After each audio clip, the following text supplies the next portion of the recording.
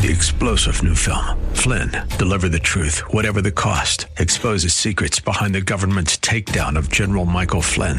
Flynn knew what the intel world had been up to. He ordered the first audit of the use of contractors. This set off alarm bells. He told the truth. He was the most dangerous person for Donald Trump to hire. They had to get rid of Flynn. Flynn, deliver the truth, whatever the cost. Available now. Watch it today. Go to salemnow.com. salemnow.com. If we look to the answer as to why for so many years we achieved so much, prospered as no other people on earth, it was because here in this land we unleashed the energy and individual genius of man to a greater extent than has ever been done before. This great nation will endure as it has endured. Let me assert my firm belief that the only thing we have to fear is fear itself. Freedom and the dignity of the individual have been more available and assured here than in any other place on earth. You are about to embark upon the great crusade toward which we have striven these many months. The eyes of the world are upon you.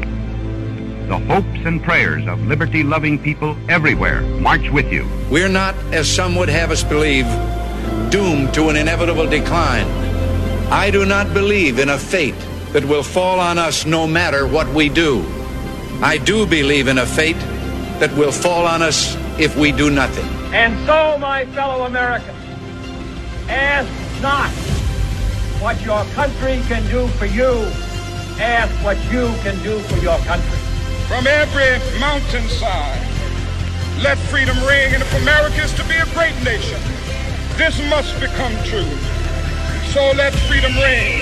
As for the enemies of freedom, those who are potential adversaries, they will be reminded that peace is the highest aspiration of the American people. We will negotiate for it, sacrifice for it. We will not surrender for it, now or ever. We are Americans.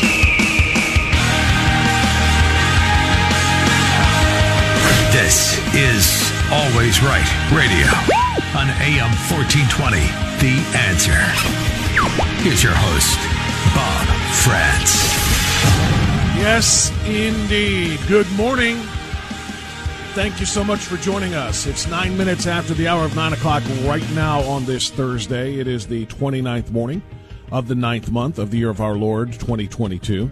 And we've got a very busy show for you today. I'm looking forward to some great conversations coming up.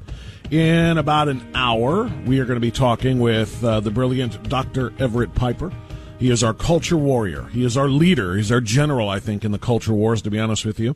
He's got some disturbing news to report from Oklahoma. We will discuss some disturbing news in Wisconsin. And yes, we will tie it to very similar disturbing news here in the state of Ohio. All of it having to do with the ongoing attack on our children and the attempt to eliminate parents from their lives and from the most important situations, developments, and conditions that they may face. All of that having to do with the education system. Education is Dr. Piper's wheelhouse. Of course, he's a former university president of Oklahoma Wesleyan, and he's got so much to offer. We're going to talk to him coming up at 10:10 this morning. At 10:35, we're going to talk to Nan Baker about those pancakes. We're going to talk about a little bit more important stuff than that. But Nan Baker's annual pancake breakfast is coming up. We're going to be talking with her at 10:35. And at 11:10, how about this for a treat, huh? Dennis Prager, live on Always Right Radio on AM 1420 The Answer. Dennis, as you probably know by now, has a new book out. And Dennis, of course, is just a phenomenal author, particularly his Rational Bible series. He's just, he puts it into terms that everybody can understand, be you Jew or Gentile, Christian, maybe you're an agnostic, maybe even an atheist. All of the stuff that Dennis writes about is very, very, relatable, I think, to people of virtually every faith or non-faith. And so Dennis Prager is going to join us to talk about that coming up at 11:10. So how about that? We got Dr. Piper, we've got Nan Baker, we've got Dennis Prager all lined up for us this morning. Now, before I get into the top news story of the day, which is the crumbling, disintegrating mental faculties and ability for the President of the United States to understand or process complex things or even simple things. Because it's getting out of control now, you understand? It's getting way out of control. It's getting way out of hand. His ability to think, to process, to remember is just gone. It's just gone. The gaffe machine, you know, there was a time when the gaffe machine for Joe Biden was funny, even though some of the gaffes, some of the mistakes, some of the verbal miscues, some of the things he has said were dangerous or were, you know, at the very least they were risky for certain people. But it was just funny because he's so stupid the way he talked. And I'm talking about going back to his younger years in the United States Senate. There was a time when a gaffe reel from Joe Biden was just grab your popcorn, put your feet up, and get ready to laugh. But the gaffes that are made now by Joe Biden as president of the United States indicate more than just kind of a lack of mental, let's just say lack of intelligence. I don't mean to be as basic as that because I don't think he's a dumb man, but he speaks as if he's a dumb man, and he always has. How about that? I think he's smart, but I think he's just a very, very inopportune speaker at various points in time. Let's phrase it that way. He's just not very quick-witted. He doesn't understand what he says a lot of the time. And that's, again, going back to his younger years. And through most of his 40, 50 years in politics. But when you're the president of the United States and you're in your late 70s and you're pushing up on 80, and you make gaffes now that indicate just flat out it's not a lack of intelligence, it's not being dumb, it's not necessarily just, making a verbal flub because you're not a super great speaker on your feet, which we would have put our feet up and eaten the popcorn and laughed at. But when you say things that indicate very clearly you're just not all there, your mental acuity is not what it needs to be making decisions and making speeches and appearances on behalf of the United States of America, with the world watching, evaluating the mental fitness of our leader, and potentially determining whether or not we are so weak that this is the time to strike. And that doesn't necessarily mean militarily. I'm not saying his mental and cognitive decline is going to lead to a war. I'm not saying that. It's possible, but I mean striking anyway. This is the time to go after the Americans because their leader is out of it. When you start seeing the things that we're seeing right now, that's the danger. And yesterday, as he was standing at that podium, looking around a room for a dead woman, calling her by name, saying, "Where is she?" Just a month after she passed away in an auto accident, and you issued your public statement about the shock and grief over her demise. And he thinks she's still alive? I know a lot of people who have said that that's kind of how their own grandparents, or in some cases great-grandparents, were at the end. At the end of their roads, at the end of their lives, they thought they saw things that just were not there. They thought people were alive.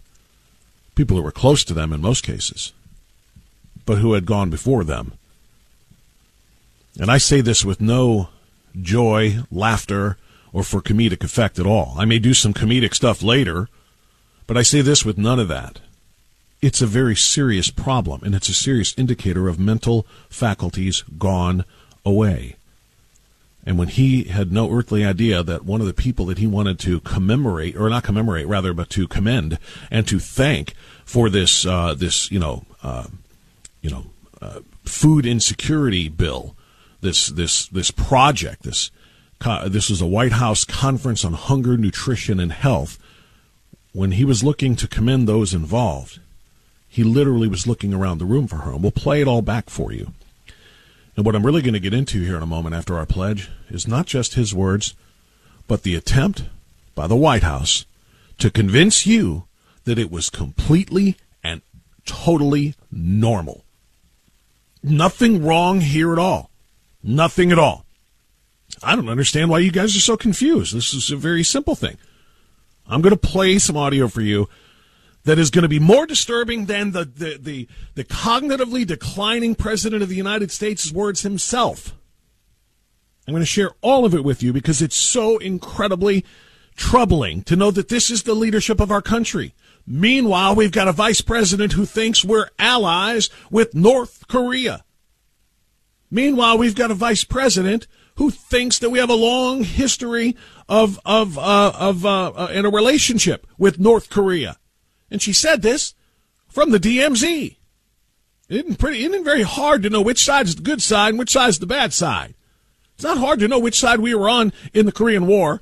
It's not very difficult to understand that we have been in very, very serious situations with North Korea over the course of the last 50 years or so. She thought we were literally allies with North Korea. I mean, it's like they're in a gaffe contest between Biden, who I think is, because of his age and his mental faculties, the cognitive decline, you can attribute so much of this to that, to Kamala, who I would disagree. I would take all of that away from because she's not that old. She's just dumb. She's just a horrific thinker and an even worse speaker. She's just dumb. She was dumb when she was in the United States Senate. She was dumb when she was trying to run for president, and everybody saw it, which is why she got 1%. She was dumb when she was diversity selected by Joe Biden because he promised he would select a black female vice president or running mate. So she was dumb when she got lucked into that job. And now she's been even dumber since she's been in it and been forced to be on the public stage. She's just dumb. But they're having a gaffe contest. It's like one of them trying to one-up the other one, and then they go back at the end of the night and just probably wonder what in the living hell happened. Meanwhile, they leave poor black and gay Karine Jean-Pierre out there to try to answer for all of them. You know, I don't dislike the woman, Karine Jean-Pierre. I dislike the fact that she was a diversity hire. Again, because they wanted to celebrate her blackness and her gayness. First thing they introduced her as, the first black and gay press secretary in White House history. That's all they cared about was the title. They didn't care about the quality, the competency.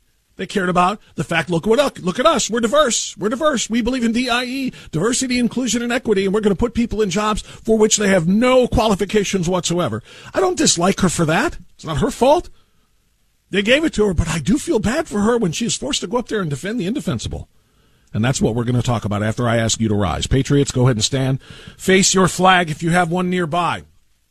And as I say that, I want to say thank you again to the listener who sent me this wonderful gift at the radio station, who sent me this incredible piece of art, this flag with the stenciling cut out in it on the stripes, on the white stripes of the flag with the Pledge of Allegiance written in it. It is just a piece of beautiful art, and it is mounted right in front of me, right where I can see it every day when I do our Pledge of Allegiance. So that's mine. Hopefully you've got yours, whatever kind that it may be.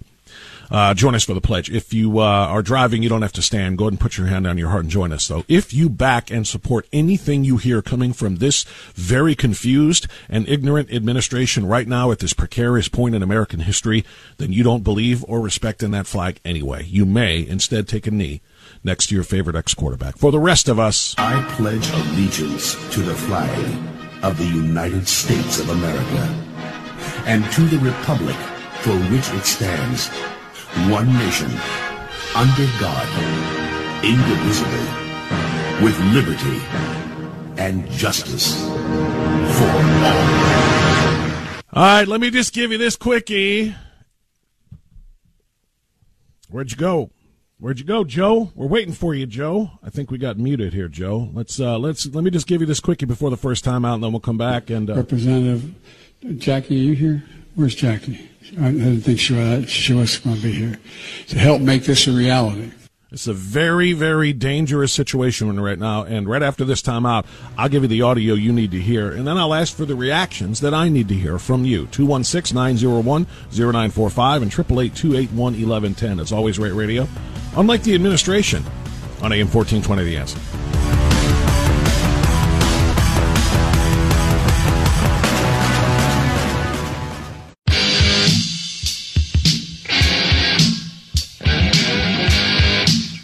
Okay, it's 9:24.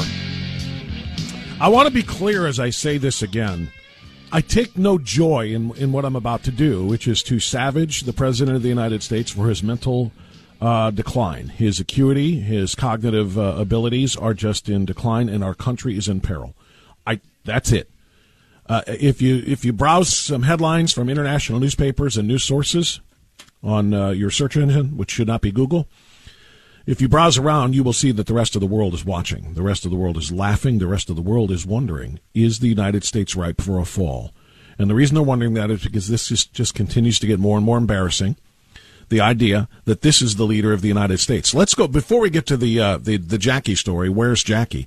Just don't forget, 2 days before the hurricane struck down in Florida, and of course our hearts and our thoughts and our prayers and our strength and our support are all headed down to Florida for those who have suffered from this landfall yesterday from Hurricane Ian, particularly in Lee County, where one estimate, according to county officials there, is that the death toll may be in the hundreds in that county. So our thoughts and prayers are with them.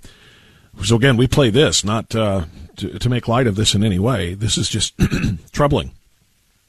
That rather than preparing for a hurricane and getting yourself and your belongings and your family and your pets and everything else that you can out of the way of this storm, Joe Biden wants you to go by your local drugstore or go by your local health center and get a shot. If you're in a state where hurricanes often strike, like Florida or the Gulf Coast or into Texas, a vital part of preparing for hurricane season is to get vaccinated now.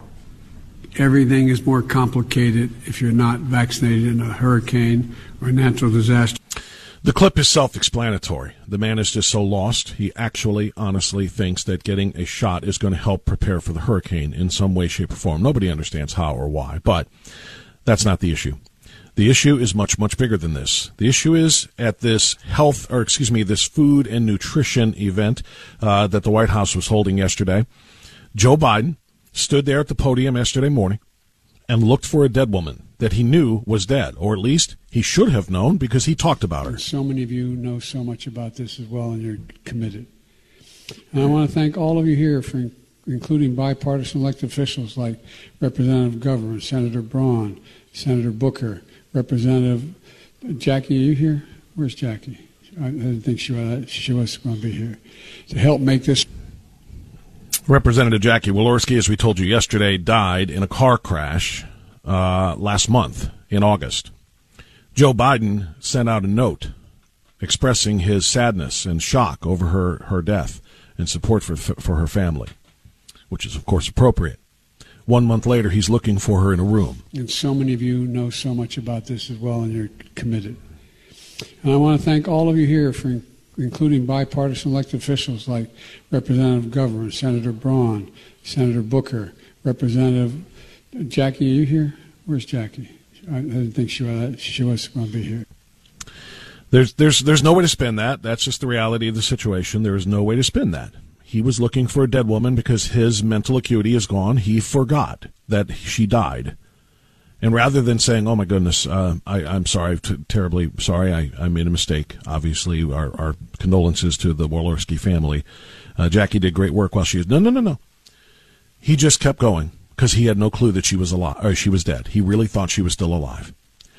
Now, somebody who knew better is Karine Jean-Pierre, the black and gay press secretary. She's black and gay, in case you didn't know that. You got to remember that. She's black and gay. They wanted you to know that from the moment they hired her, so we're going to continue to acknowledge that. She's black and she's gay, and she has the unenviable task of trying to explain why her boss was looking for a dead woman in the audience there at that event yesterday.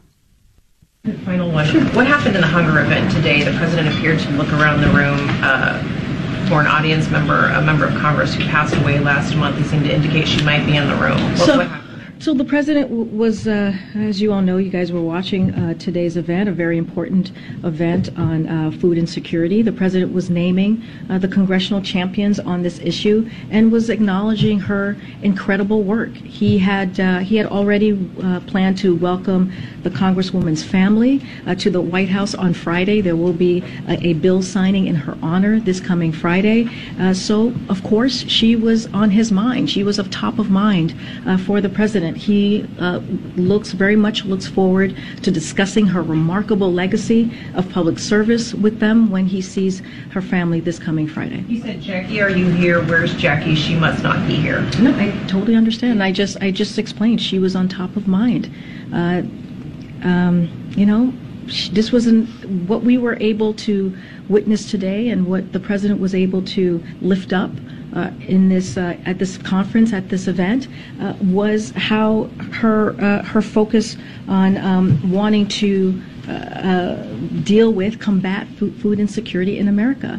And this is something that he was lifting up and honoring. And he was looking for a dead woman at the event. Again, he knows that he's going to see her family this coming Friday. There's a bill signing that's going. He probably thinks he's going to see her with her family at the bill signing. Going to happen in renaming a VA clinic in Indiana after the late Congresswoman. He knows that he is going to see her family, and she was at top of mind. You're going to hear the phrase top of mind 75 more times over the course of the next segment, because I'm going to play, shockingly, the questions of a curious press. An inquisitive press corps, which normally will not challenge anything that comes from this baffling, confused press secretary.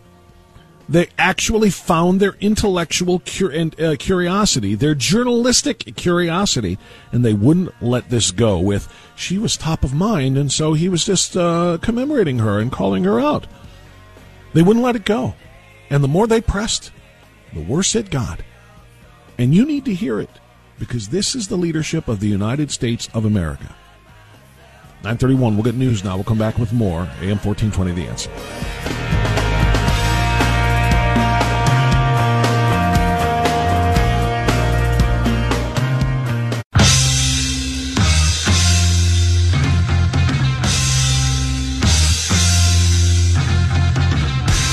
Waking up America from its woke slumber. Always Right Radio with Bob Frantz on The Answer. One thing I think I can say with some certainty at 9:38 now is that on October 22nd at the IX Center, neither Brandon Tatum nor Hugh Hewitt nor Eric Metaxas nor Peter Kirsanow nor Bob Frantz will be looking for dead people in the crowd. We will not be calling out the names of dead people that we hope would be there and then be a little disappointed when we find out, oh, they're not there. Okay, no. We're going to be looking for somebody else. We're going to be looking for you. And we very much would like you, if you're alive, to be there. The Battleground Talkers Tour is coming up on Saturday, the 22nd. It's less than a month away at the IX Center. And we've been telling you about this for a couple of weeks, but yesterday we had phenomenal news for you.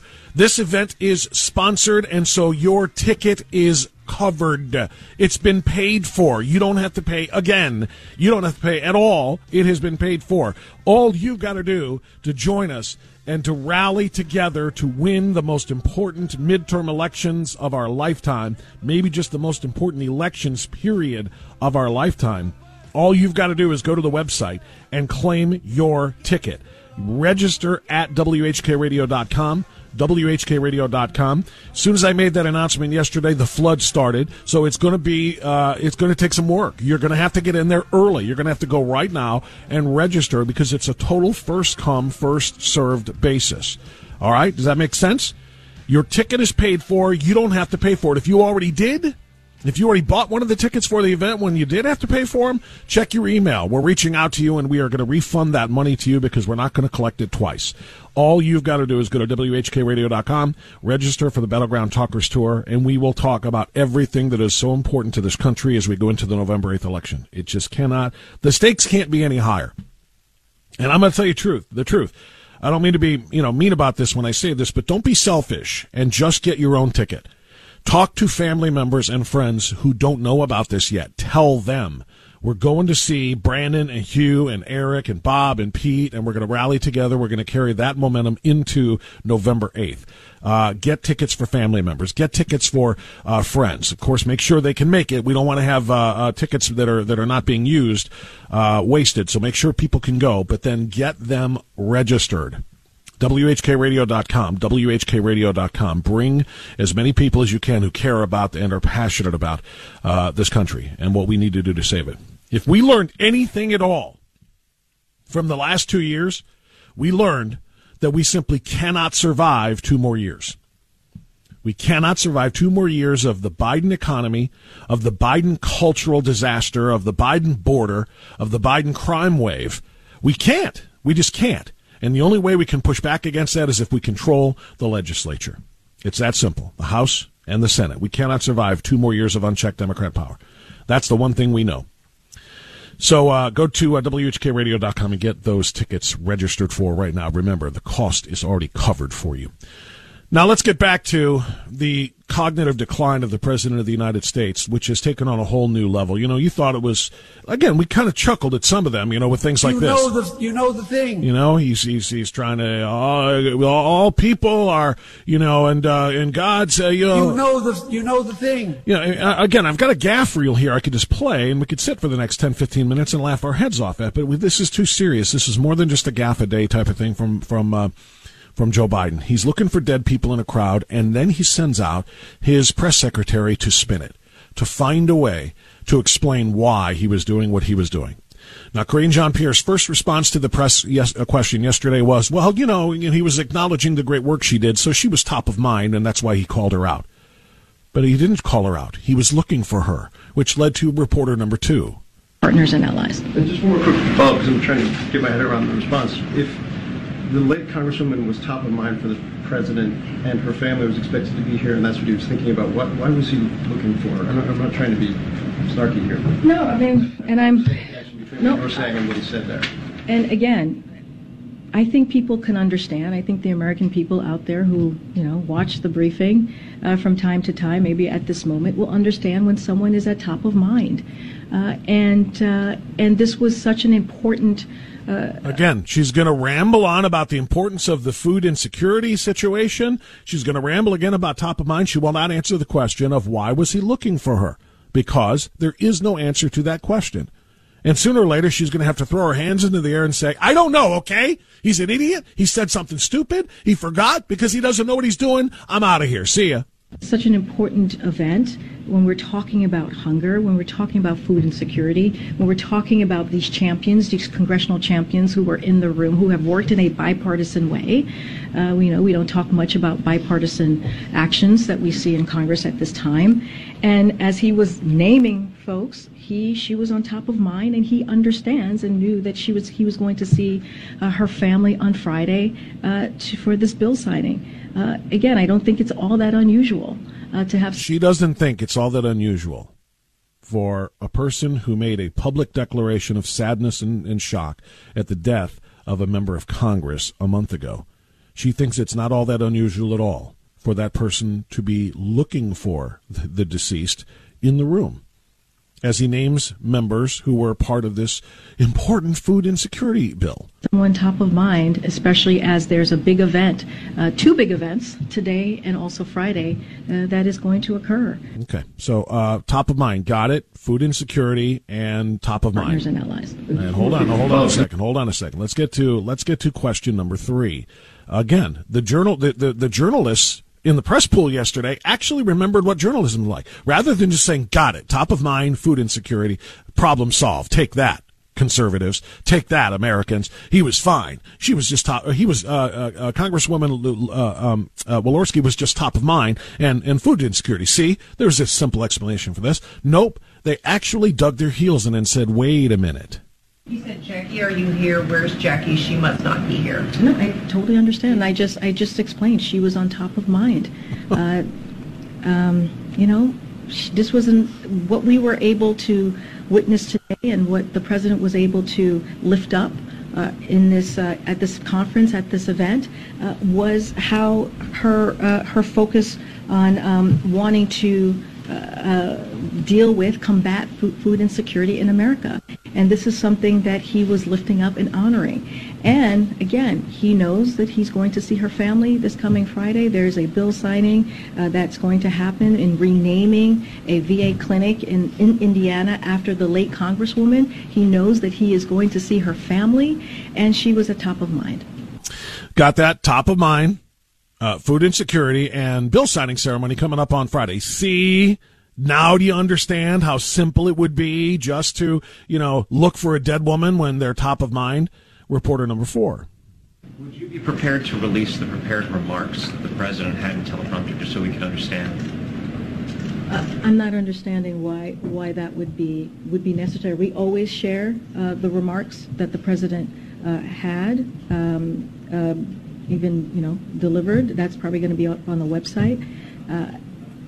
Not really sure what that has to do with anything. I just answered the question about her being on top of mind. I don't think that's unusual. I don't think it's unusual that he's looking for a dead woman by name from the podium in front of the press pool and thus the entire world. I don't think it's unusual at all. Why would you want to see the transcript? Why would you want to see the president's prepared remarks to see what's in it? I mean, I already explained this. She was top of mind. This is incredible. Number 5. No, but I hear you, Stephen. I'm answering the question that you're jumping to a lot of conclusions. I just answered the question. If that had been the case, I would have stated that, right? I would clearly have stated what you just laid out. What I had said is that she was on top of mind, and that he What is that, number 920, top of mind? Going to see her family in just 2 days' time on Friday to honor her work. To honor her legacy, if you will. Honor all you want, but stop looking for her. She's dead. I've just mentioned this. It's going to be a renaming of a VA clinic in You've mentioned that 3 times now, actually. Indiana, in her name. And, that is... Stop dancing. Stop word salading. Answer the question. Is your boss losing his mind? Did he forget that the woman was dead? That is what he was thinking of. He was thinking about her as he was naming out and calling out the congressional champions. But the other congressional champions were there. Here's why. They're alive. On this issue, on this really critical issue that's going to help millions of Americans. And nobody's arguing food insecurity isn't an important issue.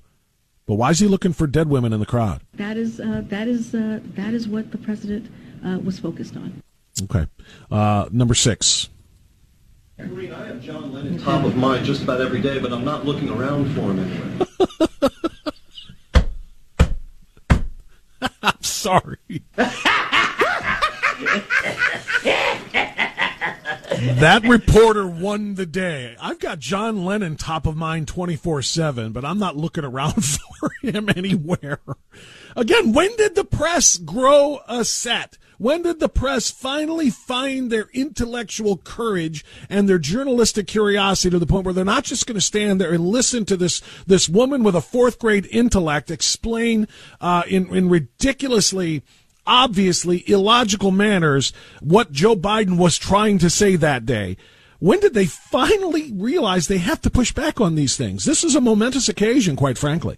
And I hope maybe it spurs other reporters in other settings, not just in front of KJP, Karine Jean-Pierre, who's gay and black. Did you know that she was gay and black? You have to know that she's gay and black to really appreciate the job that she's doing here. She's gay and black. That's what the White House told us. Because it matters, right? You care who she is sexually attracted to, don't you? And you care what color she is, right? It's not about what she's saying. It's about what she looks like and who she likes to go home to, or who she likes to go out with, or whatever. That matters to you, right? It mattered to the White House. They made sure to tell us that again and again and again. But people finally pushing back might lead to an actual media, an inquisitive media that is going to hold this entire administration to account.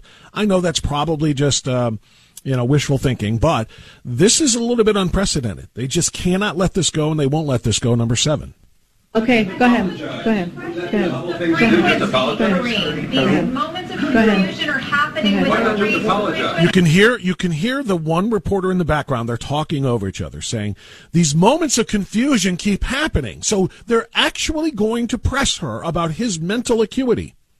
And another one jumping over that said, why doesn't he just apologize? Which is a good point. Why doesn't he just say, I'm sorry, I lost my head there for a second. Of course, Jackie lost her life last month, and our thoughts and prayers are with her family. Let's move on. It could have been over, but he couldn't do that because he didn't know she was dead. He couldn't just apologize. He didn't think he did anything wrong. He didn't know because he is not of sound mind. Go ahead. Excuse me, there are Americans are watching this and are having concerns. What do you say to that? This is a legitimate question. We need to have some answers. This is a legitimate question. We need to have some answers. The reporters are, literally for the last 20 months, or however long it's been since KJP took this job, it's been Peter Doocy and only Peter Doocy. Very rarely will anybody else ask a critical question, a follow-up question, a difficult question of KJP as she stands up there and tries to find a way to cover up for her completely mentally imbalanced and cognitively declining boss. Usually it's just been Peter Doocy. Now, what have we heard? 5, 6, 7, 8 voices, and now they're shouting all over one another because they said, we need to know what's going on here with the president's state of mind. At the end of the year, what can you tell us about I'm sorry, that? somebody was yelling over you, so go ahead. There are reports that Treasury Secretary Yellen is looking You hear the reporter in the back again saying, I was asking you about the mental acuity of the president. This is a legitimate question. She doesn't want that question anymore because top of mind, food insecurity, signing event on Friday. It is not your turn to speak, and you're being rude to your colleagues, and let your colleague answer the question. Go ahead. Go ahead. No, you're yelling and over your colleague. So that is incredibly rude. So can you, go ahead. Go ahead. There are reports that Treasury Secretary Yellen. We are not going to just settle for top of mind as an answer. I didn't quite get the exact wording there, but that was the gist of it. We're not just going to get top of mind for an answer. We need to know, why was he looking for a dead woman in the room? Last one. Just to try one more time, does the president believe that in his reference to the late Representative Jackie Walorski, who you have said from the podium numerous times he respects the work that she has done, he'll be meeting with her family to honor her work, does he believe that he handled that reference appropriately, or is this something that he would like to get back? Like to get back what? And where is Jackie? Look, I know this is a question that many of you have had. I've answered it multiple times. Poorly, horrifically, impossibly, multiple times. You haven't answered it at all. You've answered the other question, which is, what was this press conference about? Food insecurity. Is there going to be a signing ceremony on Friday? Sure is. Was Jackie Walorski top of his mind? Yes, she was. You have not yet once answered, why was he looking for her in the crowd? Already in this room, and my answer is certainly not going to change. All of you may have views on how I'm answering it, but I am answering the question to the way that he saw it and the way that we see it. You saw the dead woman too? You see it that way too? You were looking around looking for Jackie Walorski? Just like Joe Biden? That's interesting. Remember as well is that, this was an important event today. Tell us again about food insecurity and how important it is. This was an event about how we're going to take the steps to get to eradicate hunger by 2030. Yeah, please, tell us more. That is something that the president takes very personally. That is something that we wouldn't be doing this event. Are you saying that food insecurity was responsible for this because the president was like super hungry? And because he was super hungry, he was just like a little bit out of it? And that's why he thought he was going to be able to recognize and look for and see a dead person in the crowd? Is that where we are here? Clearly, this is something that is important. Clearly, this is something that he really honors, both Republican and Democratic congressional champions when it comes to this issue. Again, she was at the top of mind. He is going to be seeing her family in 2 days to honor her, to honor the work that she has done. And this was a remarkable legacy that she had, and we should be honoring that. Yeah, he was trying to honor that. The problem was he was trying to look for a crowd in the crowd, look for a woman who is dead to try to honor her. I think we could probably summarize what the Black and Gay Press Secretary Karine Jean-Pierre had to say this way. Everything that guy just says bullshit. That's about the summary. We'll be back. You and I have a rendezvous with destiny. We'll preserve for our children this, the last best hope of man on earth, or we'll sentence them to take the last step into 1,000 years of darkness.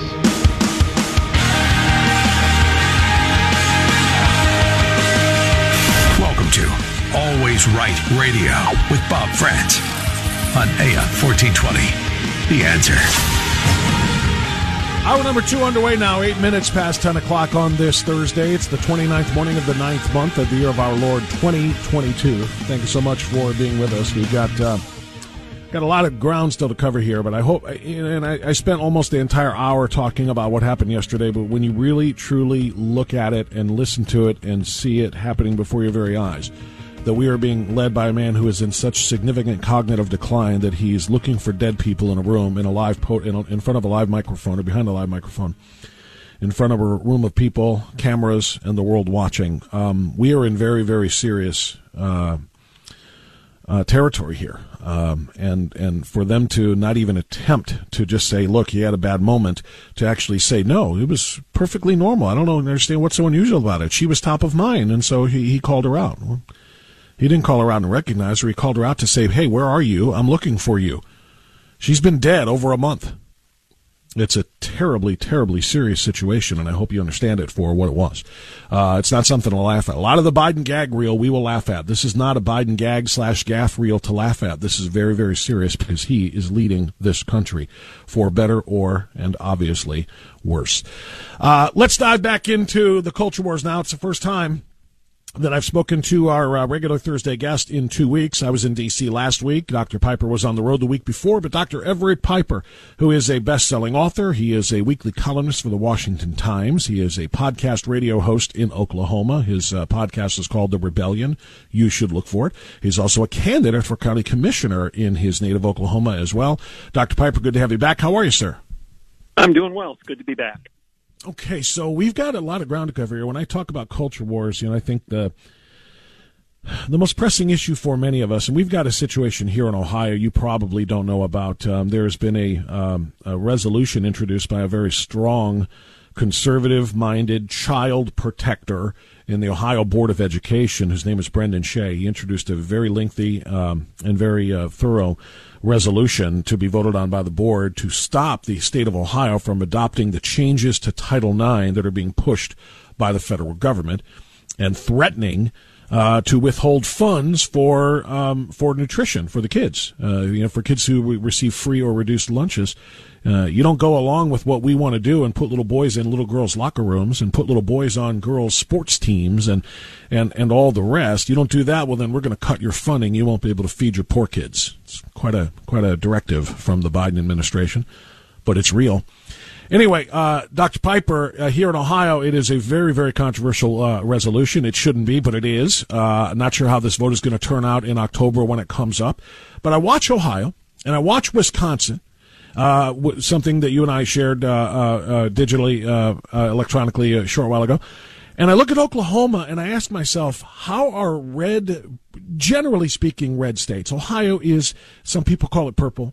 I think it's a very red state. It's got Trump won by 8 points in 2 straight elections. We got a Republican supermajority in the General Assembly, Republican governors almost all the time. All of the state elected officials are Republican. I consider it a red state, but yet here we sit fighting this fight to protect kids and to allow parents to have a say in this. And then I look to, as you like to call it, the reddest of the red, Oklahoma, and I say, well, this must be at least the place to follow for advice, the place to follow for directions on how to fight and win this particular war over our children's minds and their bodies. And instead, we get some very disturbing stuff. Your state, the state of Oklahoma, is about to use taxpayer funds to conduct transgender experiments and procedures and surgeries on kids. So that's a long introduction, Dr. Piper, to say, what's going on in the reddest of red states? Why can we not count on Oklahoma to be a driving force here for good? Well, for the same reason that you can't count on your supermajority in Ohio to do what's good. People are calling themselves Republican to get elected, but they're really not. They're no more conservative than my dog is, and I need to apologize to my dog for saying that. Seriously, these guys in Oklahoma, I mean, we've got a supermajority in the Senate, in the House, and we've held the governor's seat for a long time. So, and when I say Oklahoma is the reddest of red states, technically it's true because there isn't one county that has gone blue in 5 successive presidential elections. So Oklahoma is red, right? No.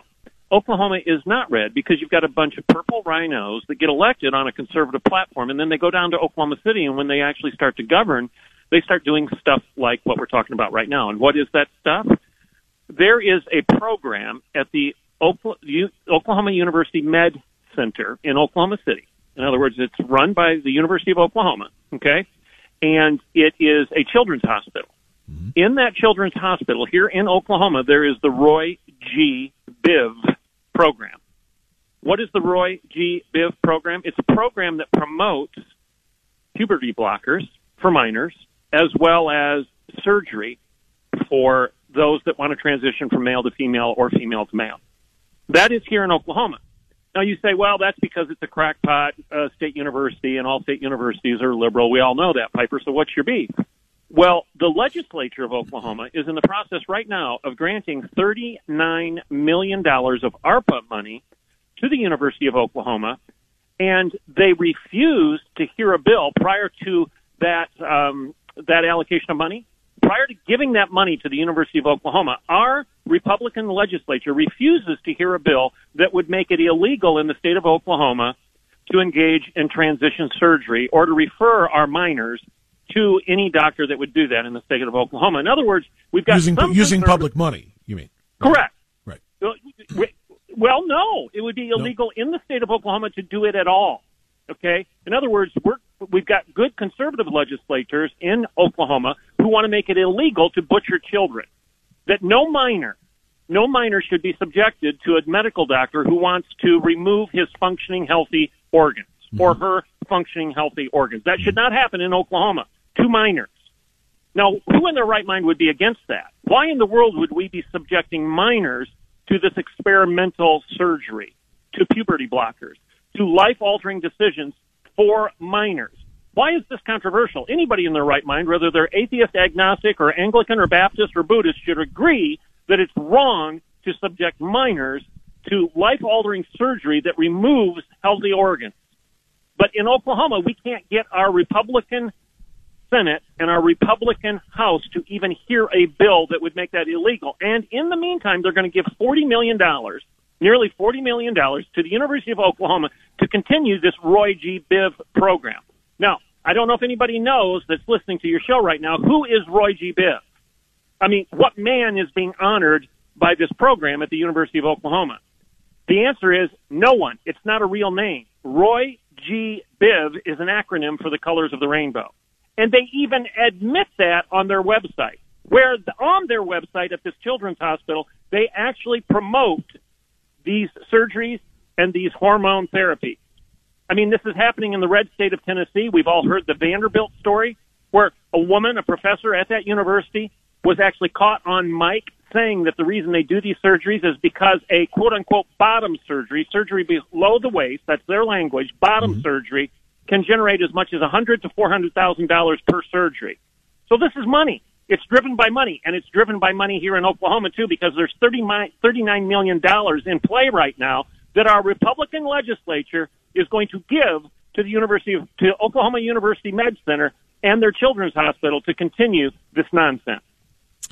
You and I have been talking for such a long time now. You are amazing at predicting my questions, because my question was going to be, who is Roy G. Biv? You answer that, and the answer is astounding.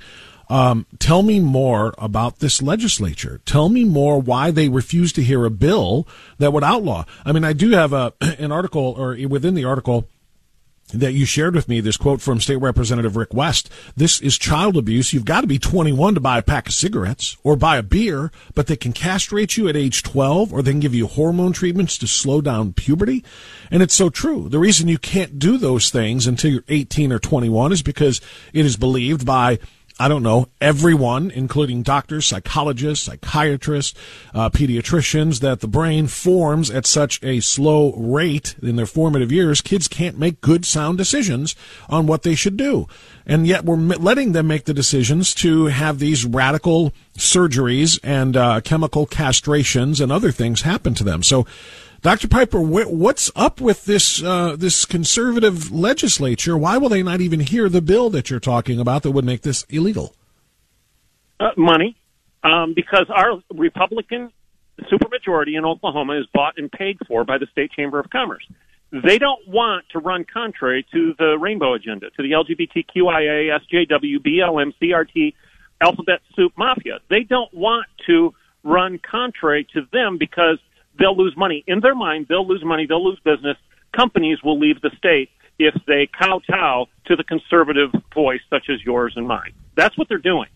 So they're being driven by money. Now, they're also being deceptive because even in that article that I sent you where is his name Kevin, where Mr. West, Representative West is quoted, he's saying that he doesn't support this Roy G. Biv program, but yet he's going to vote for the allocation of the money. Why? Because they're going to give a check to Oklahoma University, and they're going to tell Oklahoma University, well, don't use that $40 million on that children's hospital Roy G. Biv program. You can't do that. Yeah, right. You're going. That would be akin. In Oklahoma, we've got all these ranches, right? We've got huge cattle ranches. If you've got a pond out on your ranch that's gone sour, that's poisoned, you can't go out there and dump 5 gallons of clean water into the pond and tell your cows just to go drink the clean water and ignore the fact that all the rest of the pond is poisoned. No, as soon as you put that water in the pond, the whole system is still poisoned. The water doesn't remain clean.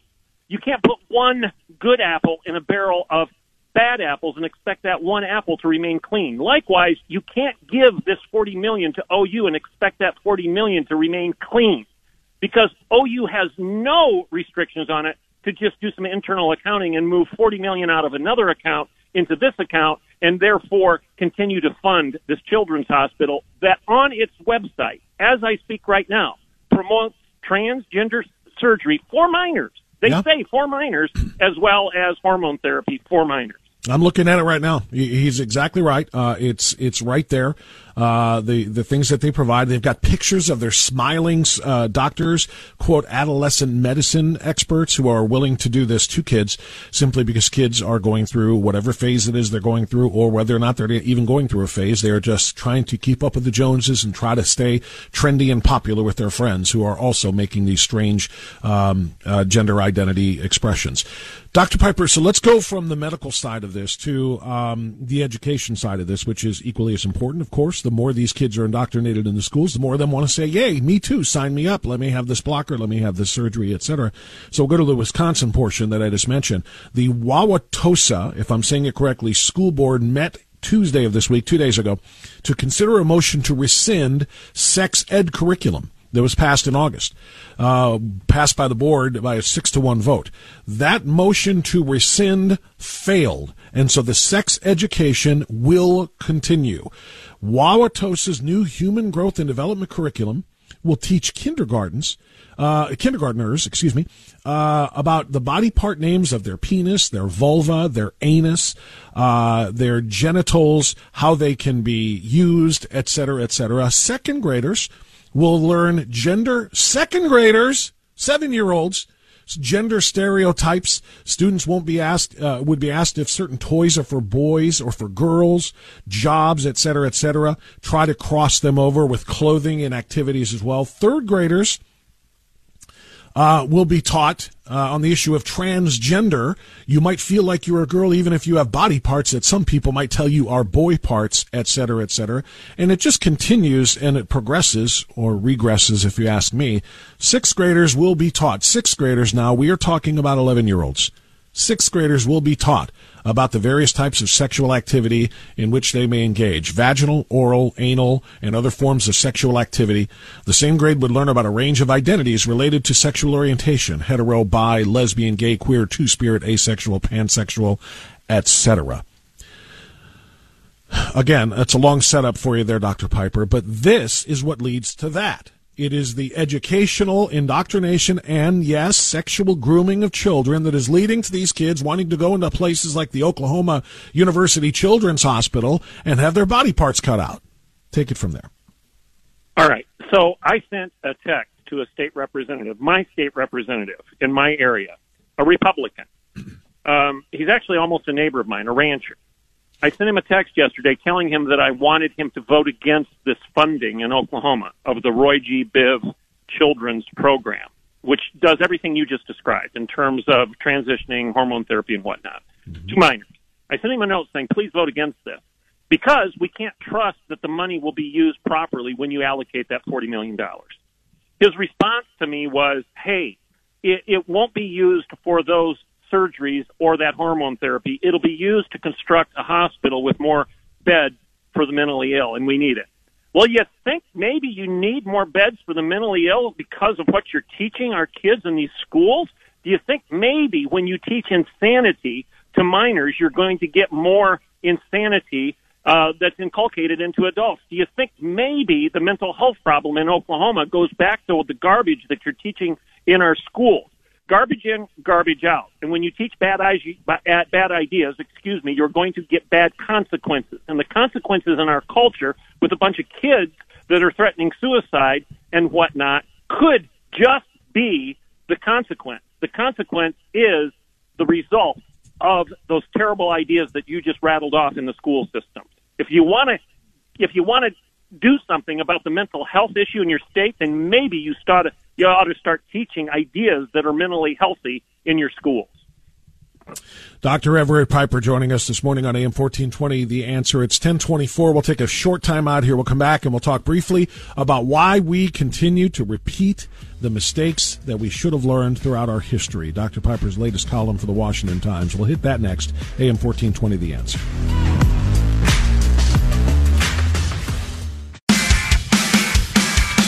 Okay, 10:27. I got 3 good minutes left to talk about Dr. Piper's latest Washington Times piece, which I think is very important. History is very important to me. And it should be to anybody who is really worried about the present. A lot of people, it's over with. No, it's coming back at you. We have all heard the phrase in many different forms. Those who forget their history or those who fail to learn history are condemned to repeat it. Dr. Piper, that's what your entire piece was about this week, and it matters now maybe as much as ever. Tell us more.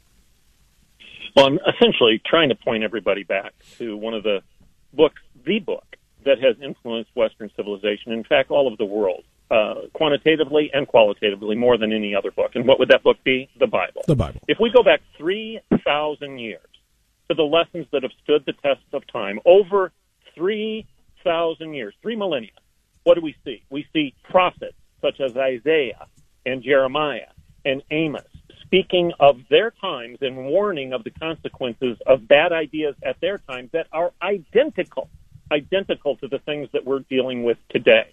It might be wise of us to attend to the warning of Edmund Burke, for example, who said in the 18th century that we need to attend to the lessons of history, and that history rightly understood and better employed will teach a civilized posterity to abhor the misdeeds of the past. And then George Santayana, that you essentially just quoted, he who doesn't learn the lessons of the past is doomed to repeat them. And then Winston Churchill comes along during World War II and essentially says the exact same thing as Santayana when he says, if we don't learn the lessons of history, we'll be doomed to repeat them. You know, I had an old mentor of mine when I was a college president. His name was Dr. David McKenna, and he had a saying that I'll never forget. And the saying was this: the best predictor of future behavior is always past behavior. He's saying the same thing that Santayana and Churchill and Burke are saying, and that is listen to history. Ideas that have been around for a while have been around because they've been proven accurate and true. C.S. Lewis talked about chronological snobbery and how we can't set aside the lessons of the past just because we come up with a new and popular idea today means nothing. It means nothing. We can't assume that the recent is the decent. That's a quote from J.I. Packer. What I'm trying to point out in my article is this. We've been warned. We've been warned 3,000 years ago. We've been warned 300 years ago. We've been warned 50, 60 years ago. We've been warned today that these ideas have been here before. There's nothing new under the sun. We've done this stuff before. We've committed these sins in the past, and they always lead to a predictable end result, and it isn't pretty. So what we need to do is attend to the lessons of our forefathers, and maybe we can dodge this bullet. Dr. Everett Piper, you know, maybe next week we'll talk more about that, because the conundrum for me is that we've never been down this road before, the specific road of the trans movement and the mutilation of children to fit an ideology or to fit an agenda. But we do have lessons from the past that we can talk about the way kids have been used and the way families have been abused in order to do those things. So there's a connection to be drawn, but it's going to take a little bit of time, and maybe that's something we can work on next week. Dr. Everett Piper, always a pleasure. Thanks so much, and we'll talk to you soon. Blessings. Take care. 10:30, news time now. On the other side, we're going to talk with Nan Baker, Cuyahoga County Council District 1. It's time for the annual pancake breakfast. It's wonderful. It's a great event, and it's with great cause, and you're going to hear from some great people. We're going to talk to her about that next. Don't forget, coming up at the top of the hour at about 11:10, Dennis Prager joins me live right here on Always Right Radio, AM 1420, The Answer. Join us.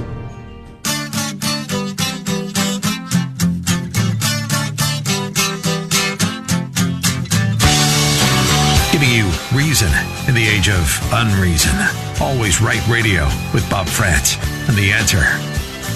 10:37 now. We do indeed continue. By the way, it's kind of interesting. We had Dr. Everett Piper at the tail end there talking about the most important book ever written, and that is the Bible, and talking about analysis and so forth. And coming up at 11:10, and about a half an hour from now, Dennis Prager is going to break it down. His latest in the Rational Bible series is the Rational Bible Deuteronomy. It is going to be released on October 11th, and it's extraordinary. And we're going to talk to Dennis Prager about that coming up. So make sure you are here for that. Now I want to welcome back to our program for the first time in a bit, Nan Baker, Cuyahoga County Council Representative District 1, and she is ready to go with the 15th. Nan Baker, how many annual pancake breakfasts does this make now? Is this number 15? Well, thank you for allowing me to be on your show. It's really a pleasure to, and an honor, really, Bob, to be part of your show today. Gosh, it is our 13th annual, and actually, it's my 13th annual. We took it over from Jim Petro, who had it for years before that. So we're well past 25 years. Wow. If you want to, talk about tradition, and at the Umberly Center in Rocky River, it's been quite a milestone for us to continue it for him, and it's just been wonderful getting everyone together, and it's a very exciting time for us this Sunday. Well, that's fantastic, and I love the fact that you did take it over. So 13, I was off by a couple of years. Sunday, this coming Sunday, the 2nd, 9 a.m. until noon at the Umberly Center in Rocky River, as Nan just said. That's right. And what an event and what a lineup of people that are going to be there for this. You know what? I'm silly. I just found it actually on the website. It says 13th annual. I should have checked it before I guessed 15. But you've got some wonderful people there who are going to be there, including the Republican candidate for county executive to lead the county. You are serving right now as a council member, Lee Weingart. Yes. I'm so excited to know that he's going to be there and meeting with people and talking with potential voters. We are. We have every statewide candidate and official coming. So Attorney General and Ohio Auditor of State and Secretary of State, Treasurer. Our congressional candidate, Max Miller, will be there. Of course, Matt Dolan and Tom Patton and Michael Lamb, who is a candidate for the 16th Ohio District. I've been helping him on his campaign, and we're very encouraged that he is going to get that seat back that should have been ours as Republican. So very excited about that, too. And all our mayors, and I think we'll have some judges stop by. I think our Ohio Supreme Court justices may stop by. So we have quite a lineup. We also have a special guest, Bob Hope Jr., which is new for our breakfast this year. I met him at another event, and very welcoming man, and I'm looking forward to our guest meeting him too. But Lee Weingart is someone that we want to make sure people hear from, and me personally, and I think he'll have a room full of people that will be anxious to talk to him. Yeah, we're talking with Nan Baker, Cuyahoga County Council member. I've done a few events with Bob Hope Jr. over the years. He's a great guy, a very, very gracious person, and I'm so glad you're going to have him there. I think a lot of people will enjoy meeting him. But back to Lee Weingart, because this is so crucial. It's been an uphill battle for, a Republican, all of the Republicans who have tried to win the county executive position, and we've had some great people, including Jack Schron in the past. And I have a great feeling, though. I interviewed Lee last week, and I felt an energy, and I listened to some ideas that I think are going to resonate with a lot of Cuyahoga County voters, maybe the way that they haven't in the past. And I feel like this might be the very best chance for a Republican to bring new ideas to the position of county executive. You know, I do believe so too. He has been just relentless in his campaigning. You see him everywhere. He is always on the top of his game, always a positive attitude. Just full of energy. So I think that he is connecting with people. I think some of the platforms that he has been expressing when it comes to tax reform and property tax lowering for our seniors, those are resonating topics that gets people's attention. So I would be wonderful to serve with Lee Weingart. I think he would be a strong leader, which we sorely lack. I hate to say that, but it's true. It's true. Our current executive thankfully realized he needs to step down and opened up the door then for Lee to be able to run for an open seat. So I'm encouraged. You know, we're, like I said, he's everywhere talking to anyone who will talk to him, and he has some good ideas and very, very strong in his presence. Yeah, there's no question about it. He is, and I think that's a great opportunity. And you're going to have some other great people that you just mentioned, state representatives. You mentioned other county council members and mayors and so forth. It's going to be great. Can you give me just a brief history? You mentioned you took it over from Jim Petros, so the whole event of the Pancake Breakfast is now over 25 years strong. What's the origin? What was the goal? What was the reason this became such an important event? Oh, boy. Now, that's going back many years and even before my time. Okay, well, then, you know what we can do then is why did you feel the need to take it over? Why was it so important to you? Thank you. That's a better question for me. You got it. I used to go to many of the Jim Petro breakfasts, probably more towards the end, and as I was a school board member and city council member and got to try and understand the district and what it was about, and Jim Petro had these breakfasts. So we decided to go and meet people, and it was just a place that everyone got together. And it's a happy place, and everyone's happy. They're eating pancakes. They're talking to each other. You know, a lot of the people that are on my campaign team, some of the only ways they know each other is through my campaign team that they've met by distributing things and getting together and stuffing envelopes and walking door to door and even helping on this breakfast. They're all volunteers. There isn't anyone that's being paid. And they're very, very excited about it. So I think it's just something that we need to continue as a tradition for the Republican Party. I think the county needs it. I think people are getting to know what kind of breakfast it is and look forward to it. We were kind of shut down for the last couple of years with the pandemic, and so this is really the first one back, and I think that brings an added excitement. I think that's why I jumped to 15. I kind of the last two, weren't held. I think that's why it should have been 15, but we had the pandemic shutting it down. If I may, Nan, just give me your overview of the state of the county right now. I think you're accurate when you talked about the need for new leadership and the reason why the current executive should step down, and we really hope that Lee Weingart is able to reach a lot of people. But beyond just the political part of it, what should be the top agenda item or two for the county council moving forward?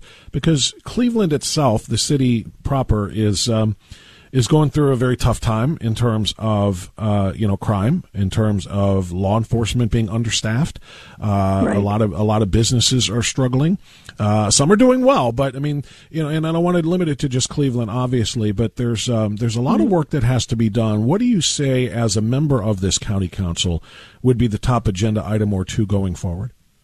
Well, for me, and it has always been this, whether I served at the Ohio House and chaired the Economic Development Committee, or I'm vice chair with Jack Schramm, who's chair of the Economic Development Committee. It's really all about jobs. It's all about giving people the skills they need so they can get a good paying job and not be dependent on government.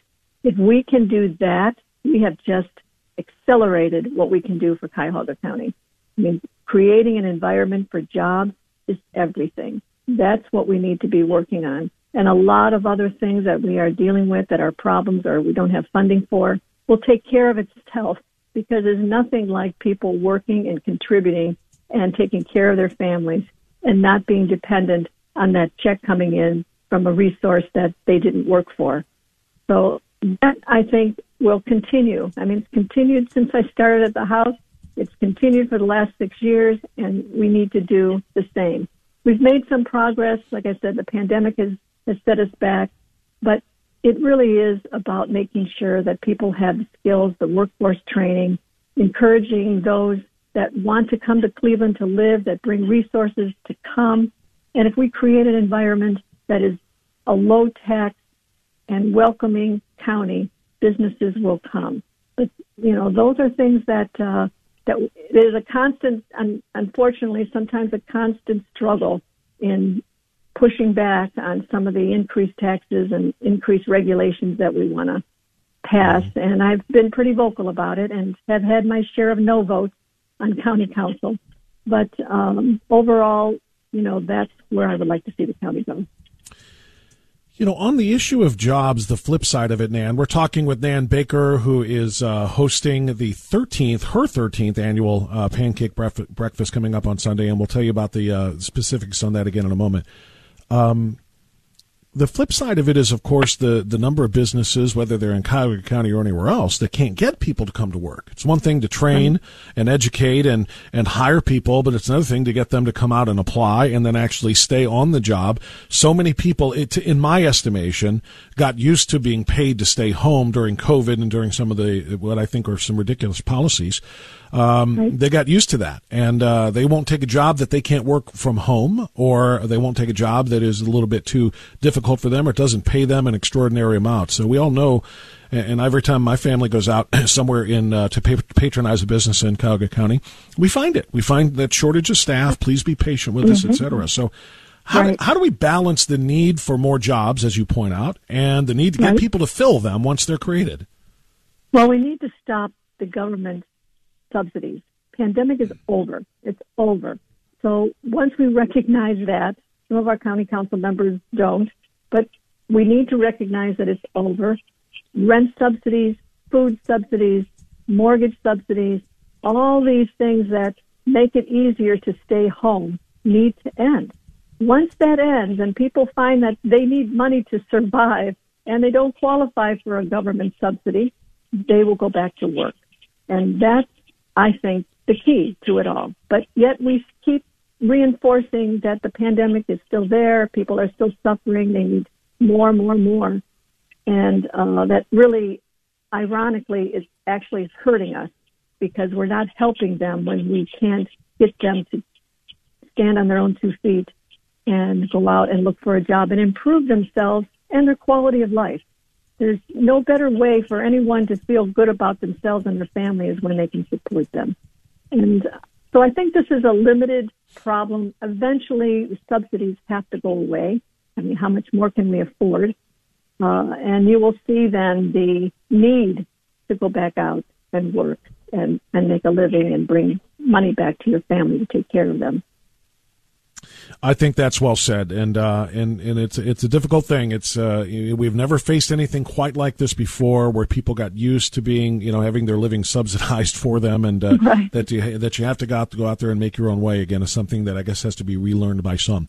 Nan Baker is our guest. She is Cuyahoga County Council member, of course, in District 1, and this is the 13th annual Pancake Breakfast that's coming up. A tremendous event on Sunday, the 2nd. Lee Weingart will be there. Jack Schron will be there. Kimberly Bartlett. Jack Schron, yes. Just so I don't interrupt you, Jack Schron cannot make it. He is sponsoring my breakfast, but he cannot make it. Oh, okay. I'm sorry. I had his name on the list. I didn't realize there was a change. Okay. Thank you for that clarification. But a whole host of elected officials and supporters in the Republican Party. Special appearance, as Nan pointed out, by Bob Hope Jr. America the Beautiful is going to be sung by Aria Calderhead. It's just going to be a great time. It's at beautifully. Iria is, every time she sings, and she's a tradition now in my breakfast, we just say, this is what we came for. I mean, it's just so beautifully sung.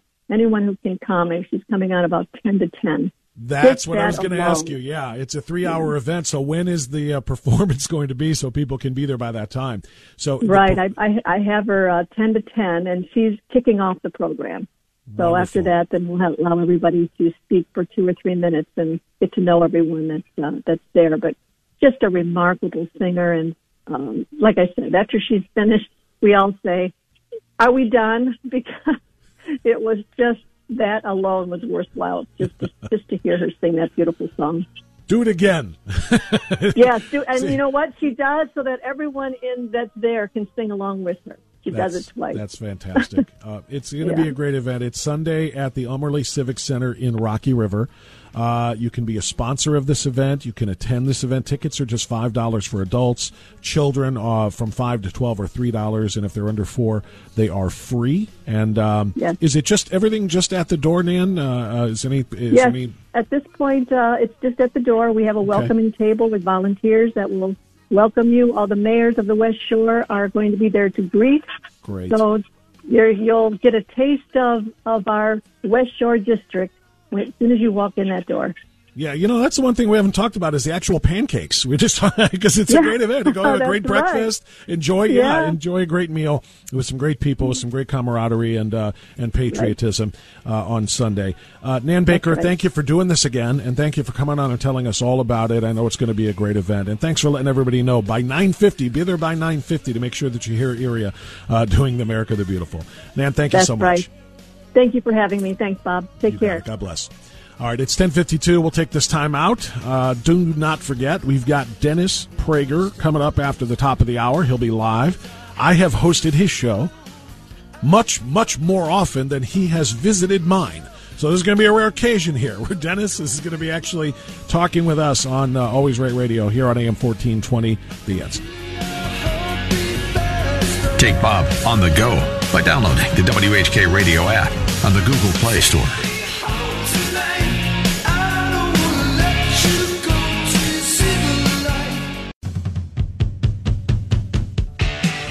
10:57 now as we continue on Always Right Radio, AM 1420, The Answer. Thanks again to Nan Baker. We spoke last hour, or I should say top of the last hour, which we are wrapping up now with Dr. Everett Piper. And coming up at 11:10, I'm very much looking forward to this. Dennis Prager has written this series of books on the Rational Bible, and, he breaks things down really the way that only a true biblical scholar and expert can, and maybe even very few of those, answering some questions that many people who are not even faithful people have about the Bible. And I'm very much looking forward to doing this because I've heard him preach, not literally, but talking about these things and these issues that he covers in the book on his program, but I've never had a chance to answer that follow-up or ask that follow-up question about some of the important ground that he covers here. So we're going to do that after the top of the hour. You're going to want to be here for that. His latest is the Rational Bible, Deuteronomy. And Deuteronomy is very different compared to Genesis, Exodus, Leviticus, Numbers, and we're going to talk to him about what that means. There's a lot of things that relate the Bible to modern day, society and men and women. And we're going to talk about it with Dennis Prager. And before we get there at the top of the hour, or after the top of the hour, I want to remind you tickets are a-flying very, very quickly for the Battleground Talkers Tour, especially now that you found out that your ticket is covered. Your ticket is already paid for. We've got a sponsor, and we've got it covered now. So that means you don't have to buy it and pay for it twice. Here's what you've got to do, though. You've got to claim it by registering at WHKRadio.com, WHKRadio.com. Make sure you claim your ticket. First come, first serve. And as I said in the open, don't be greedy and just get your own. Talk to family members and friends to find out if they can make it on October 22nd at the IX Center as well, and get tickets for everybody. Bring them. Let's pack the place. Let's rally together with Brandon Tatum, Hugh Hewitt, Eric Metaxas, Peter Kirsanow, and yours truly. And let's carry that momentum all the way to the ultra-important November 8th midterm elections. We're back after the news with Prager on AM 1420, The Answer.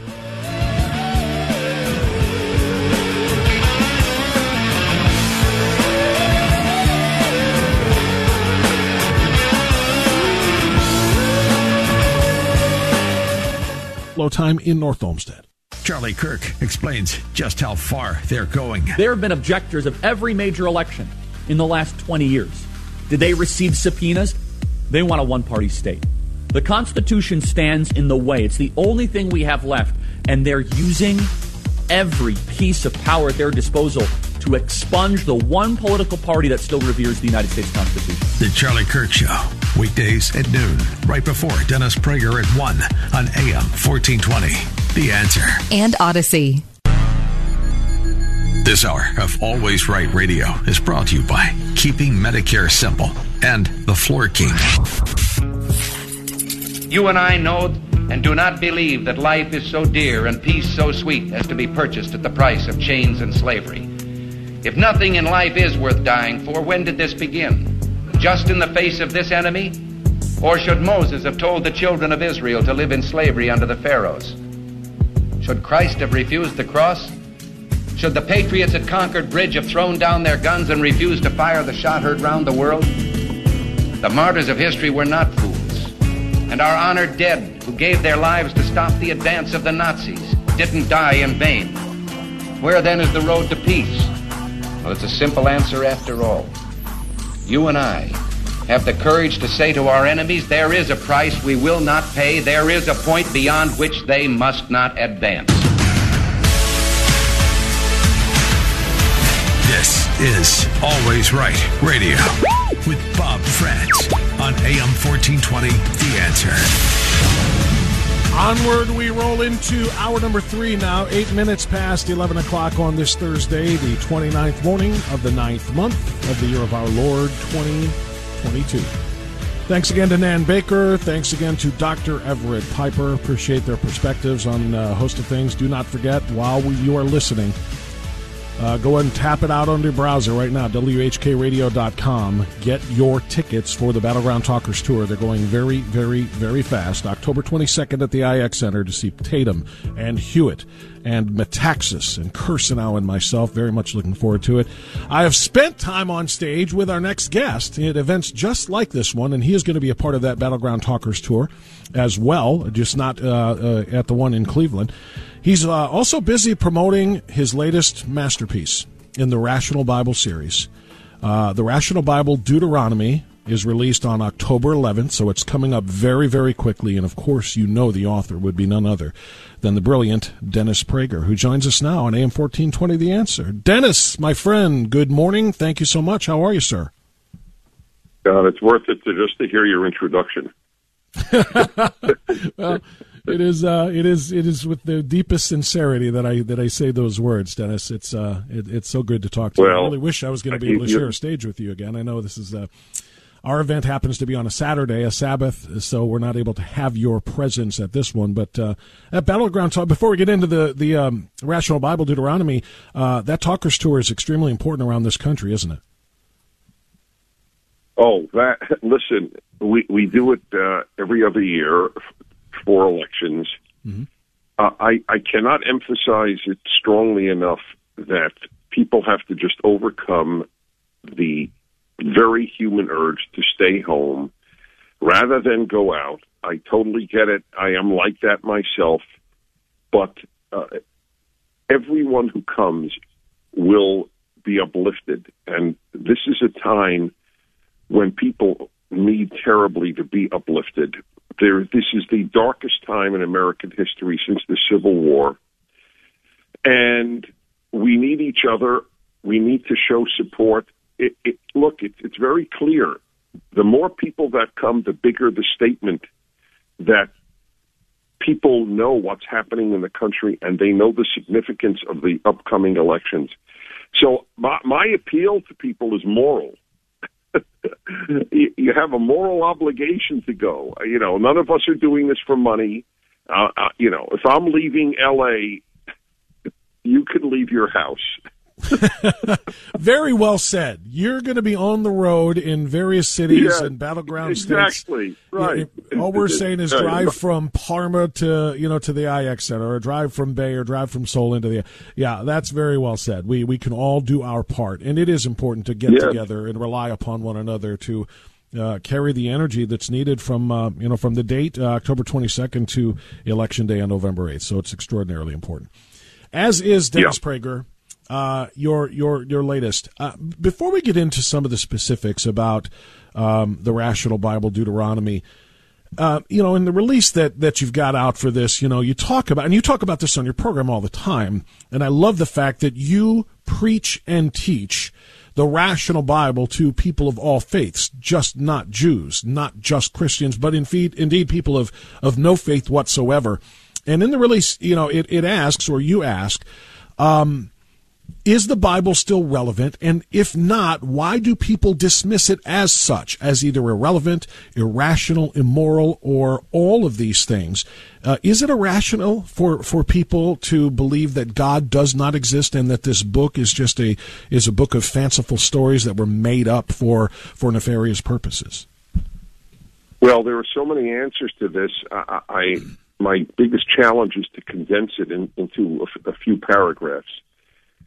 On the issue of God, I can only speak for me. My route to faith is through reason. I have not gotten any appearances from God in my life, and I say that with complete seriousness. There are people who do feel that they have in some way been contacted by God, and I honor that. Mine is reason. I'll go now to a different take that is meant sincerely, and again is not, I don't think, typical. If the anti-religious forces of the West produced fine human beings, wise human beings, kind human beings, my faith would be challenged, because I believe that God is necessary, that the Bible specifically is necessary for wisdom. The most secular institutions in this country are the dumbest, literally the dumbest, the most foolish, the most dangerous, the universities. They come up with horrible ideas. It was intellectuals who supported the greatest mass murderers in history, Mao and Stalin. It wasn't non-intellectuals. This is not new, therefore. So the secular left produces awful human beings. Not liberals. Liberals are weak, but they're not awful. Some of them are very kind and sincere. Oh, by the way, some leftists are sincere as well, just for the record. Sincerely evil people is not an oxymoron. But they didn't. So, in other words, they didn't produce a decent world. I am affirmed daily in the incomparable significance of the Bible by the anti-Bible world's behavior and outlook. Finally, I have devoted all these years to writing a commentary on each of the first 5 books because, and this will sound odd to some religious people, but I can prove it. I don't think we want to get into that, but I'm happy to get into anything. The first 5 books of the Bible are the most important books of the Bible. Old Testament, certainly, and Christians will determine what they think are the most significant. However, I think even for Christians, first of all, that's what Jesus lived, that's what Jesus preached, that's what Jesus read, that's what Jesus knew.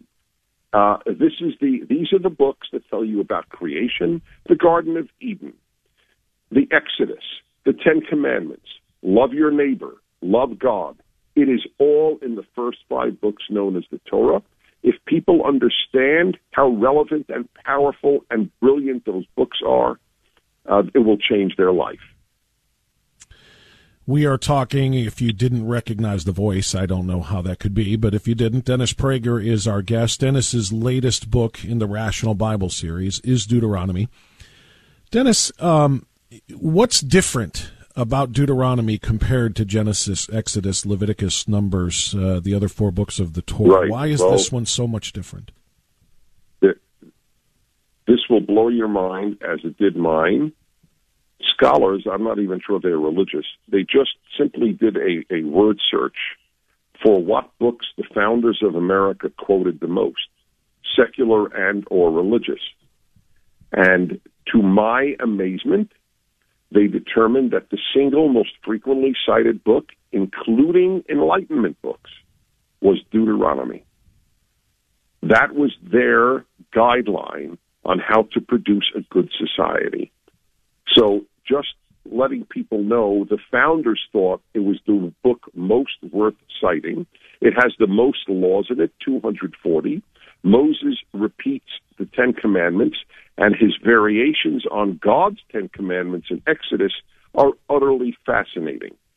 I believe the Ten Commandments is the document that could save the world. If people simply lived by the Ten Commandments, the world would be a beautiful place. And I have devoted my life to spreading the brilliance of the Ten Commandments. I just gave two-part speeches on Rosh Hashanah, the Jewish New Year, because I conduct services this is the 15th year I'm doing so, just on honor your father and mother. My column this week is on the brilliance of the Ten Commandments, making it the fifth of the commandments. It is the only commandment between human beings in the first set of five. The first four are about God, and the fifth, which is on the same tablet, is about man. In other words, honoring your parents is the conduit to honoring God. The brilliance of the Ten Commandments convinces me that God is behind it.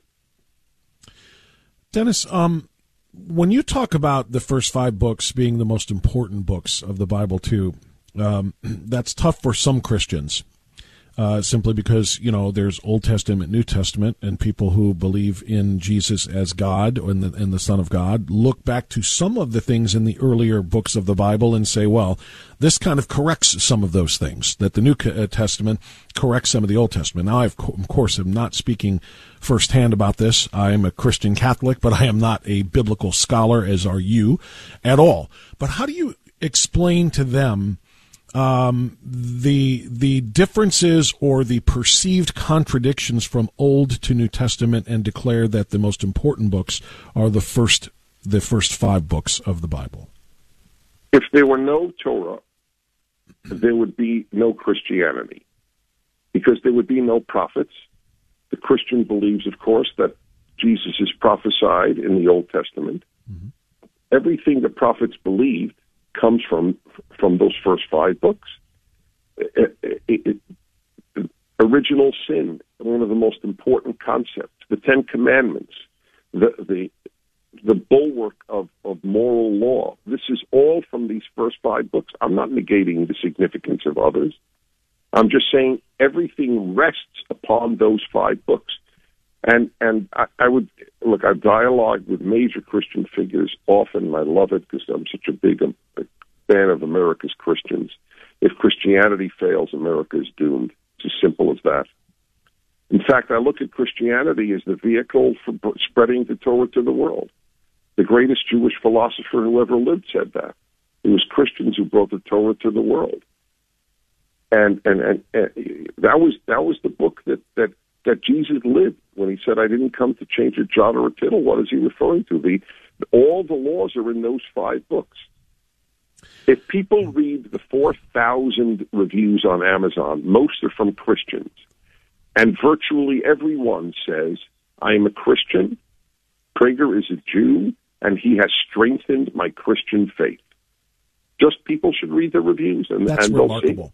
That's an almost miracle. I mean, it's almost literally miraculous for a Christian to say that a Jew who doesn't believe in the exact same thing that I do has strengthened my faith in my own faith in Christianity. That's incredible.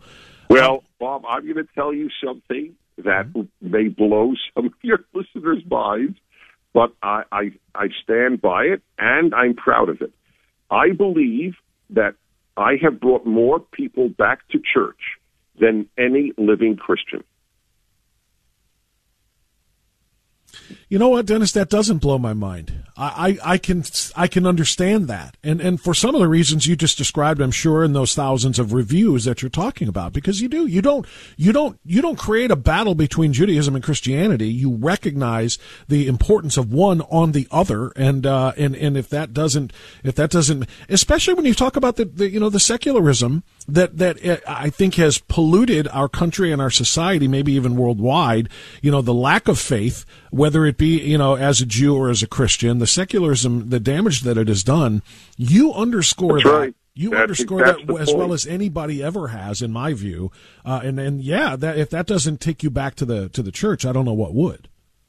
That's right. That's exactly right. And my wife was present, so I have a living witness. When I spoke to young Christians in the Czech Republic 2 years ago, And it was a very moving evening, and a young man, about 25, 28, came over to me, and all the others heard this. Said, I just want you to know, Ben Shapiro brought me to conservatism, and you brought me to God. Wow. And I have the chills as I recount this to you. And, of course, he's speaking to me as a young Christian man. And that I did this to a young man in the Czech Republic. And, by the way, my response was, you have no idea how much you moved me. Just remind people that it was two Jews who did that. That is wonderful. And I can't even imagine how that must make you feel. Dennis, one of the things... It's part of the reason for my energy. Dennis, one of the things that I love about listening to you on the show and reading you is how you're able to take the Old Testament, how you're able to take these thousands of year old words and make them applicable today. You relate them to today in ways that a lot of people cannot do. In this book, your most recent now, The Rational Bible, Deuteronomy, you talk about a commandment that says neither sex may wear the clothing of the other sex. Now, obviously, we're in this very strange trans movement of the day, and people are being encouraged to experiment and dress and act and pretend to be whatever it is that they want to be. I didn't know that this language was in the Bible. Can you tell us what that means, this commandment? As you from Deuteronomy? Talk about being contemporary and relevant. Yeah, right? You can't get more relevant. The Torah is adamant from the beginning of creation to the end of Deuteronomy. There are two sexes. God created the human being in two sexes. Male and female, he created them. That is in the Genesis story. It is the only distinction that is inherent to the human being. No other distinction is inherent. There are males and there are females. It doesn't say God created different races. It doesn't say God created different anything. The only difference that is inherent and immutable is sex. That there will be a handful of people who have gender dysphoria does not in any way negate what I just said. And that is why the only bulwark against this gigantic lunacy that men menstruate and men give birth is the religious community. And I make this clear with that sentence. It's right. It is a ban. A man can't wear women's clothes. It's as simple as that. Drag queen story hour is forbidden by the Bible, just for the record. As it should be. I wish it was forbidden by secular law as well. I wish it was forbidden by mothers and teachers who take 5-year-olds to see it and who rob these children of their sexual innocence. That's what's so astonishing. No, you're exactly right. And the mother's part, of course, is there is a movement, there is a pushback for parents to be able to have more say. Now, of course, I'm not talking about the ones that, as you point out, voluntarily take their kids to these quote-unquote shows, but the parents who are alert and the parents who are alarmed by what is being done are trying very, very hard to reclaim. And whether it's because of their faith and their belief in the Bible or in the words that we're speaking of, or whether it's just because they know it's highly inappropriate to try to sexualize young children or to teach them about sexuality in any way, shape, or form, they're pushing back. Do you have faith that both science and religion will come together here and give parents the right to steer their kids away from this grooming lifestyle that they're forcing upon them? I don't know. I'm totally honest with you. I'm asked a lot, totally understandably, do I have hope, do I have faith, am I optimistic? I'm somewhat of an odd soul, I guess. I'm neither pessimistic nor optimistic in general in life. My question is not for me to me. I don't ask, do I have hope? Do I have faith? Do I have optimism? I ask, what do I have to do? That is the question that everybody, I think, should be preoccupied with. Did the guys who stormed Normandy Beach have faith that they wouldn't get killed by Nazi machine guns? I don't know. I only know that they peed in their pants before they went on the beach. But they went on the beach. That's the point. I know that God wants me to bring these ideas. God wants you. God wants any of us who take this seriously to fight for the best ideas that were ever given to humanity. And if we don't fight, we have failed. You can go to church every week, but if you don't fight for what is taught at the church, with all respect, you're a useless religious person. So if I heard your analogy correctly, to the Normandy invasion, we don't know if we're going to win, but you cannot that's right. not fight. You cannot not fight. You have to fight whether you know the outcome. Right. Otherwise, I don't understand what your faith means. What do you have faith in? That you don't have to do anything? God doesn't care what you do? Is that the message that a person of faith actually takes seriously or promotes to others? The models of people who have fought for their faith, died for their faith, are they useless models? Are the guys who stormed Normandy Beach, did they make useless sacrifice? I mean, everybody has to confront this. And I'm not asking you to go in front of a machine gun. I'm asking you to go to a school board meeting, or even better, take your kids out of school. Well, and people need to know the outcome is almost the same as going in front of a machine gun. If you don't stand up and fight back here, I mean, we are talking about the death of our nation's soul and of our children's souls as well, if we do not fight for them.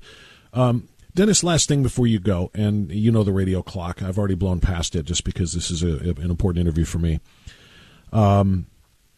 Did you learn as much as you have written the Rational Bible as you've taught? Have I learned as much as I've written? No. Have you learned as much as you've taught? You write these to teach people, and you educate people of all faiths and no faith, etc. But you have to do the work, and you have to research. Do you learn more every time you read Deuteronomy or any of the books of the Torah? Do you learn as much as you teach? The hardest thing is for me to say, I've written, the commentary is over, I'm going to the next book, because I know the next day I will learn something or have an insight that I forgot to put in. It's a truly, to write a commentary on the Bible may be the most frustrating work a person can engage in. So how many times have you picked up the phone and called the publisher or the editor and said, "Hold on, I'm not done. I got more for that one"? Well, let me say this. It goes through an editorial process of 5 brilliant people, each a specialist in a different area of life, one in logic, one in writing, one in Bible, one in typos. And I'm thrilled whenever they find an error, because it means that error didn't get through. This is very powerful stuff, and I really ask people to get it and to give it as a gift. It will open their minds to the greatest works ever written. And the next one is Deuteronomy, called the Rational Bible. And Bob, to speak to you about this is a great joy. Well, it's an honor for me and a pleasure. I have the Amazon link on my webpage now, the Always Right Radio webpage. Is there another page you want to point people to as far as where they can order this book or pre-order this book? Yeah, Amazon is fine. Anywhere that they get books is fine. The Prager store, they can order through there. Okay.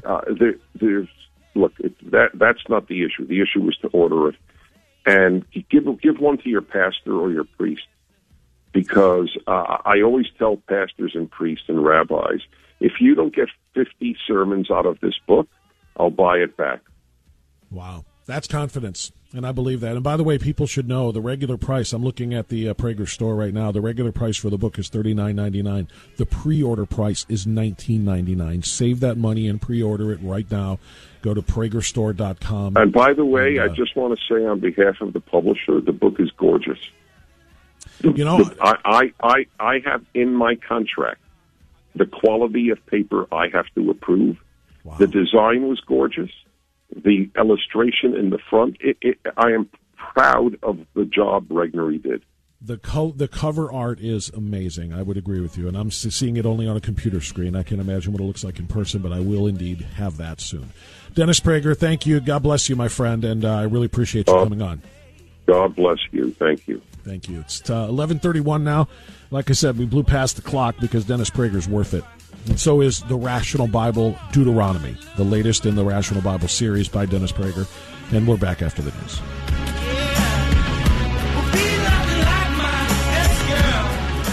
Get information on all of your options. Dennis Prager sees Trump derangement syndrome everywhere. This is what gives you moral strength? Donald Trump's evil? But he was president 4 years. What did he do bad? Don't tell me he doesn't like women. Don't tell me he's a liar. Tell me what he did bad. They can't. There's a sickness in your soul. There is. The Dennis Prager Show. Weekdays at 1, right before Sebastian Gorka at 3 on AM 1420. The Answer. And Odyssey. This hour of Always Right Radio is brought to you by The Floor King and Keeping Medicare Simple. Well, that was fun. And I say that literally. I really enjoy sitting in and hosting Dennis Prager's show, but I very rarely get a chance to do an interview with him for 20 minutes or 25 minutes. That was just terrific. If you don't buy the book, it's okay. It's your loss, I think. I'm not here to make profits for anybody. But at the very least, when you listen to Dennis's show, listen with the discerning ear that you would perhaps give if you did read the book, and listen to the fireside chats as well. Dennis just brings a clarity to things, I think, from a biblical perspective to a modern contemporary standard, unlike anybody else doing it. And that's not to say there aren't great preachers and pastors and priests. There are. I love Pastor Jeff Toring. I love hearing his sermons and portions of them that you hear on the radio. This is not to denigrate anybody else but Dennis, and he's not even an ordained, cleric of any kind. He's not a priest. He's not a pastor. He's not a rabbi, but he brings it together unlike really anybody else does. It's just a remarkable thing, and I really enjoyed that. So thank you to Dennis Prager and that book. Again, you can get it at the Prager Store, which is pragerstore.com, or it's linked, of course, on dennisprager.com. So earlier in the broadcast, we've only got about 3 minutes left here, so I don't have time to take calls or anything. But earlier in the broadcast, I told you that they were kind of, trying to outgaff one another, talking about Joe Biden and Kamala Harris, trying to outgaff one another, trying to prove that, no, I'm the stupidest person on this ticket. No, I'm the stupidest person on this ticket. I mean, you got Joe Biden, of course, looking for Jackie. Representative Jackie, are you here? Where's Jackie? I didn't think she was going to be here to help make this a reality. Yeah, completely lost. Jackie's dead. He's looking for dead people in the room, dead people that he specifically delivered a statement about a month ago that said how surprised and shocked and saddened he was by her death. Now he's looking for. So that's kind of his launch here. And then Kamala Harris says, "Hold my beer." So the United States shares a very important relationship, which is an alliance with the Republic of North Korea. And it is an alliance that is strong and enduring. Wow.